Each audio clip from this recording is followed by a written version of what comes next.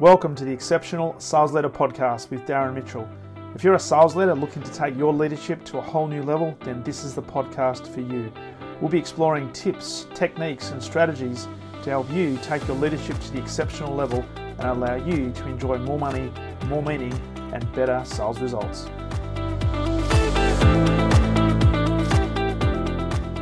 G'day, welcome back to the Exceptional Sales Leader Podcast. Darren Mitchell here on a beautiful Monday the 14th of December 2020.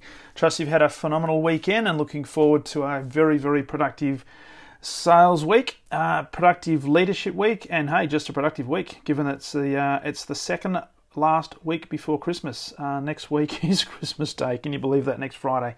Unbelievable. I was saying to a few people on the weekend, it feels this year, 2020, with COVID and everything that's been going on. And of course, we've had bushfires here 12 months ago, leading into the start of the 2020 here in Victoria. It feels like there's this year, 2020, feels like it's 2 years rolled into one, but it's gone half a year. So it's a little bit counterintuitive, but it feels as if it's gone really, really quickly. But at the same time, it feels like it's gone really, really slowly. And I can't believe we're here nearly at Christmas Day for yet another year. So in today's podcast, I wanted to talk about a topic here which I think is really relevant to a lot of sales leaders, but also salespeople. And I talk a lot to people around, and these are a lot of people not in sales, by the way.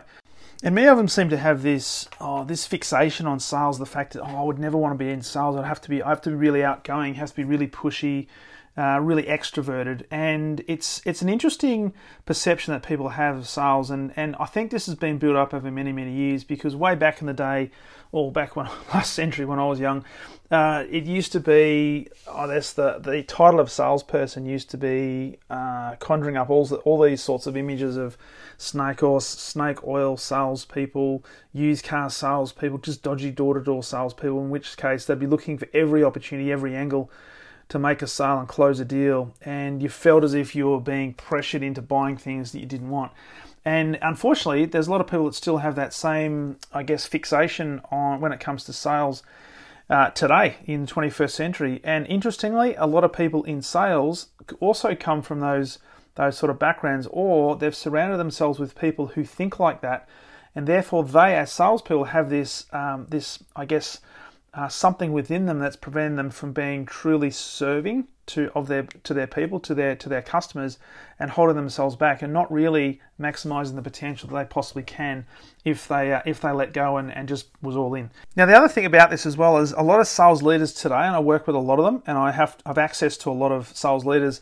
A lot of sales leaders are still stuck, and I say this really respectfully, still stuck in the 1980s and the 1990s, where they are running old school methodologies, and literally their focus is on close, sell, just get it done, whatever has to be done, get the numbers in, because we have to hit our target. And so the environments they're creating is a high pressured environment where the salespeople feel under immense amounts of pressure to forward that pressure and place that pressure therefore on their marketplace and their customers.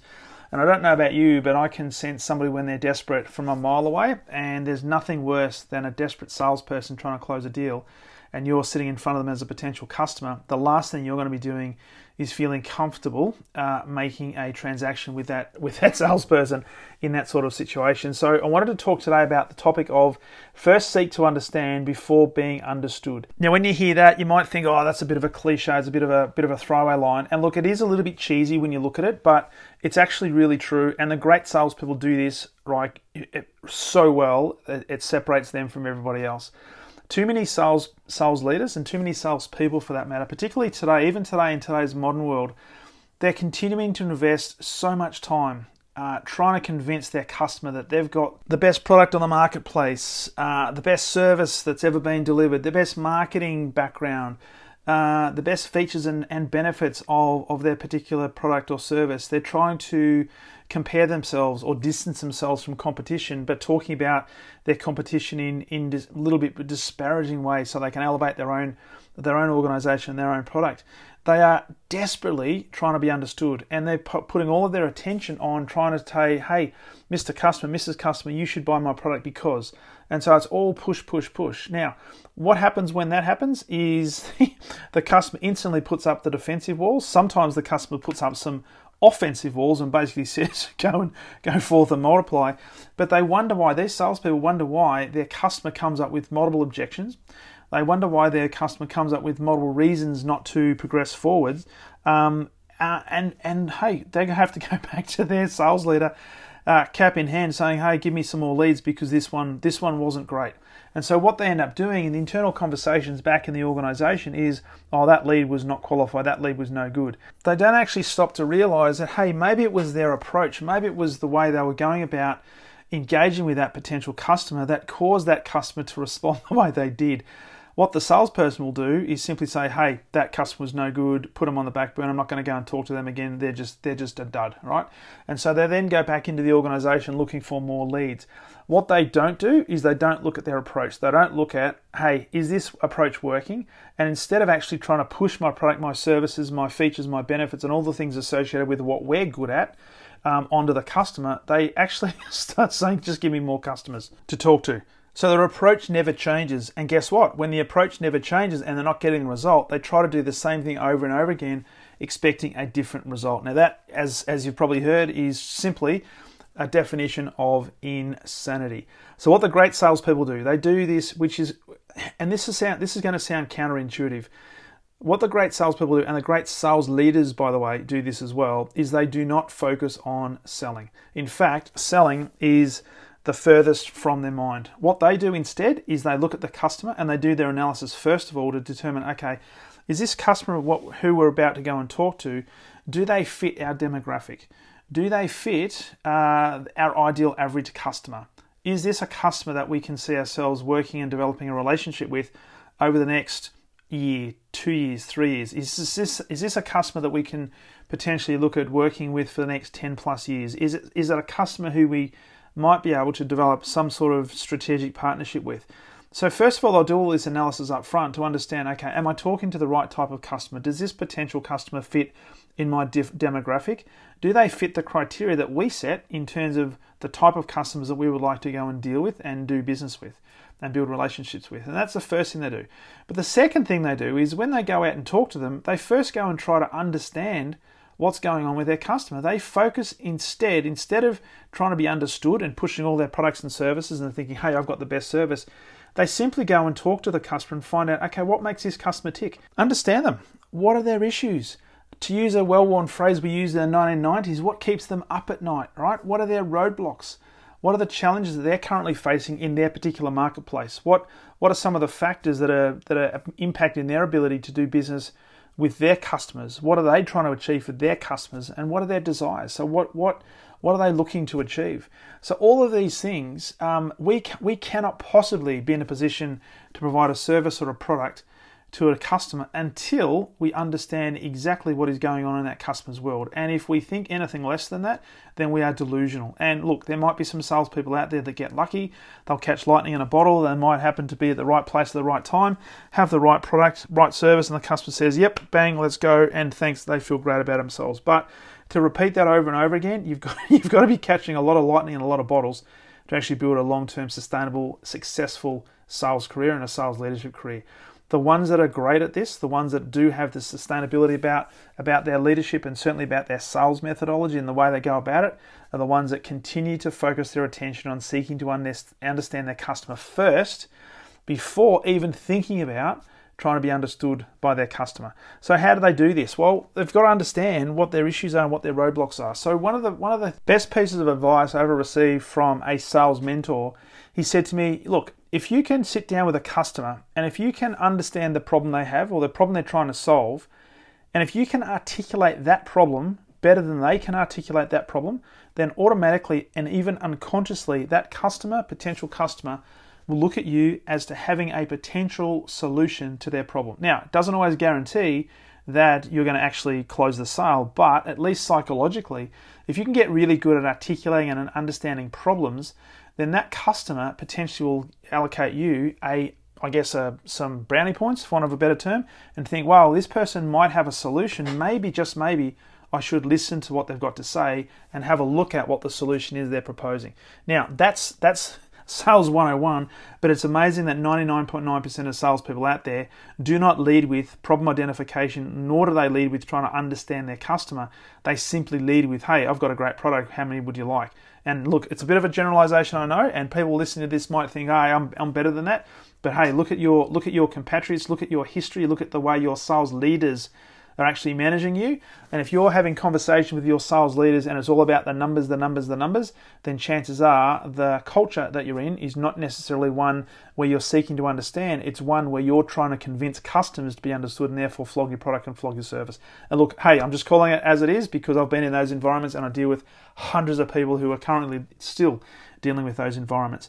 So the key question today we've got to ask ourselves is, are we actually seeking to understand?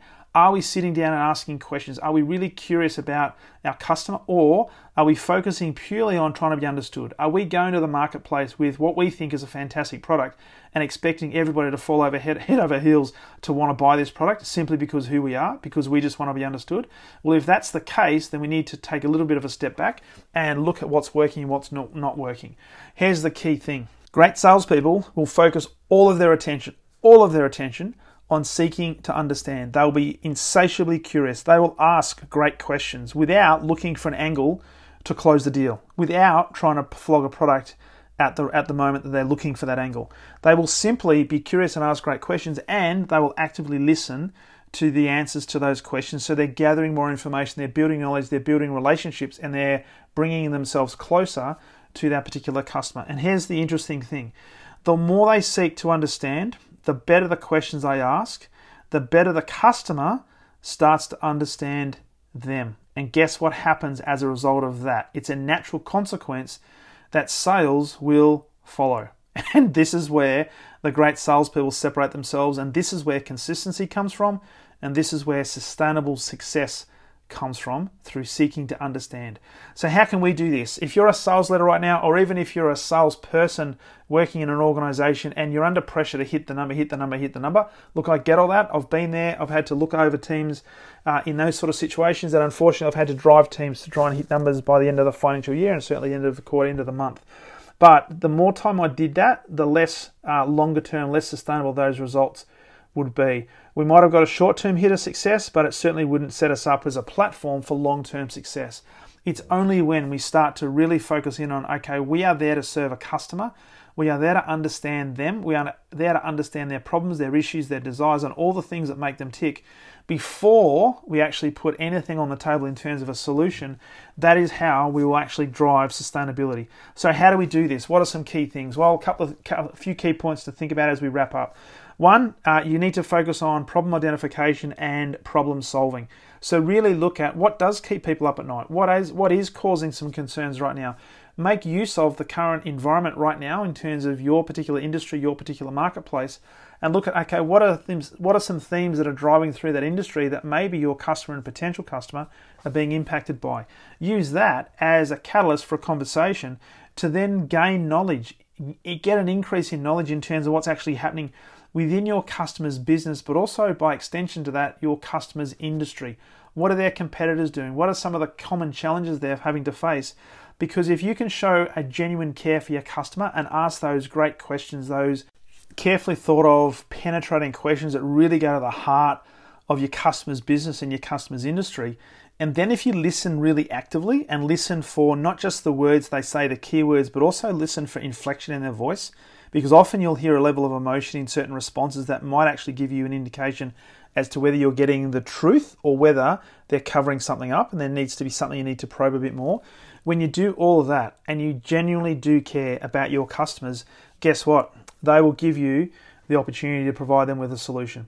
And hey, as we're all in sales, you've got to give people the opportunity. Once you've done all that work, it would be completely remiss of you, and you'd be doing them a disservice if you didn't believe, if first of all, if you believed you had a solution to their problem, you'd be doing a grave disservice to them if you didn't offer them a solution to that problem. Now, whether they end up taking that or not is completely up to them. And hey, I'm not going to do a podcast today about all the different closing techniques. But if you do this well, sales will become a natural consequence of the conversations that you have, and you'll have more customers wanting to do business with you than you trying to convince customers to do business with you. I guarantee it. And if you'd like some help with this, of course, when I'm having conversations with people, this is the thing. I have a conversation and I find out what are the common challenges right now that a sales leader is facing in their business and in their industry right now, and what's causing that. What are also their desires? What are they looking to achieve moving forward?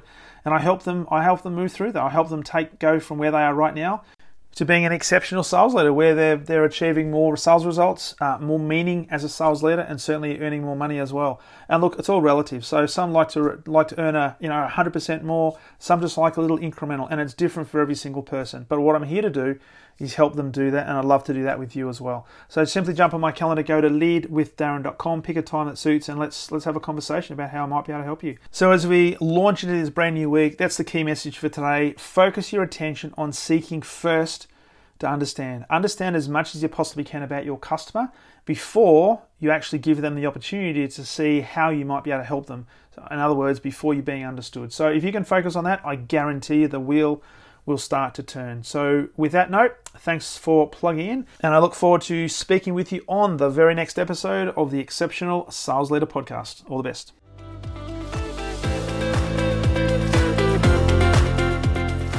Thank you for listening to the Exceptional Sales Leader Podcast. I trust the information in this episode has been helpful in your journey towards becoming exceptional.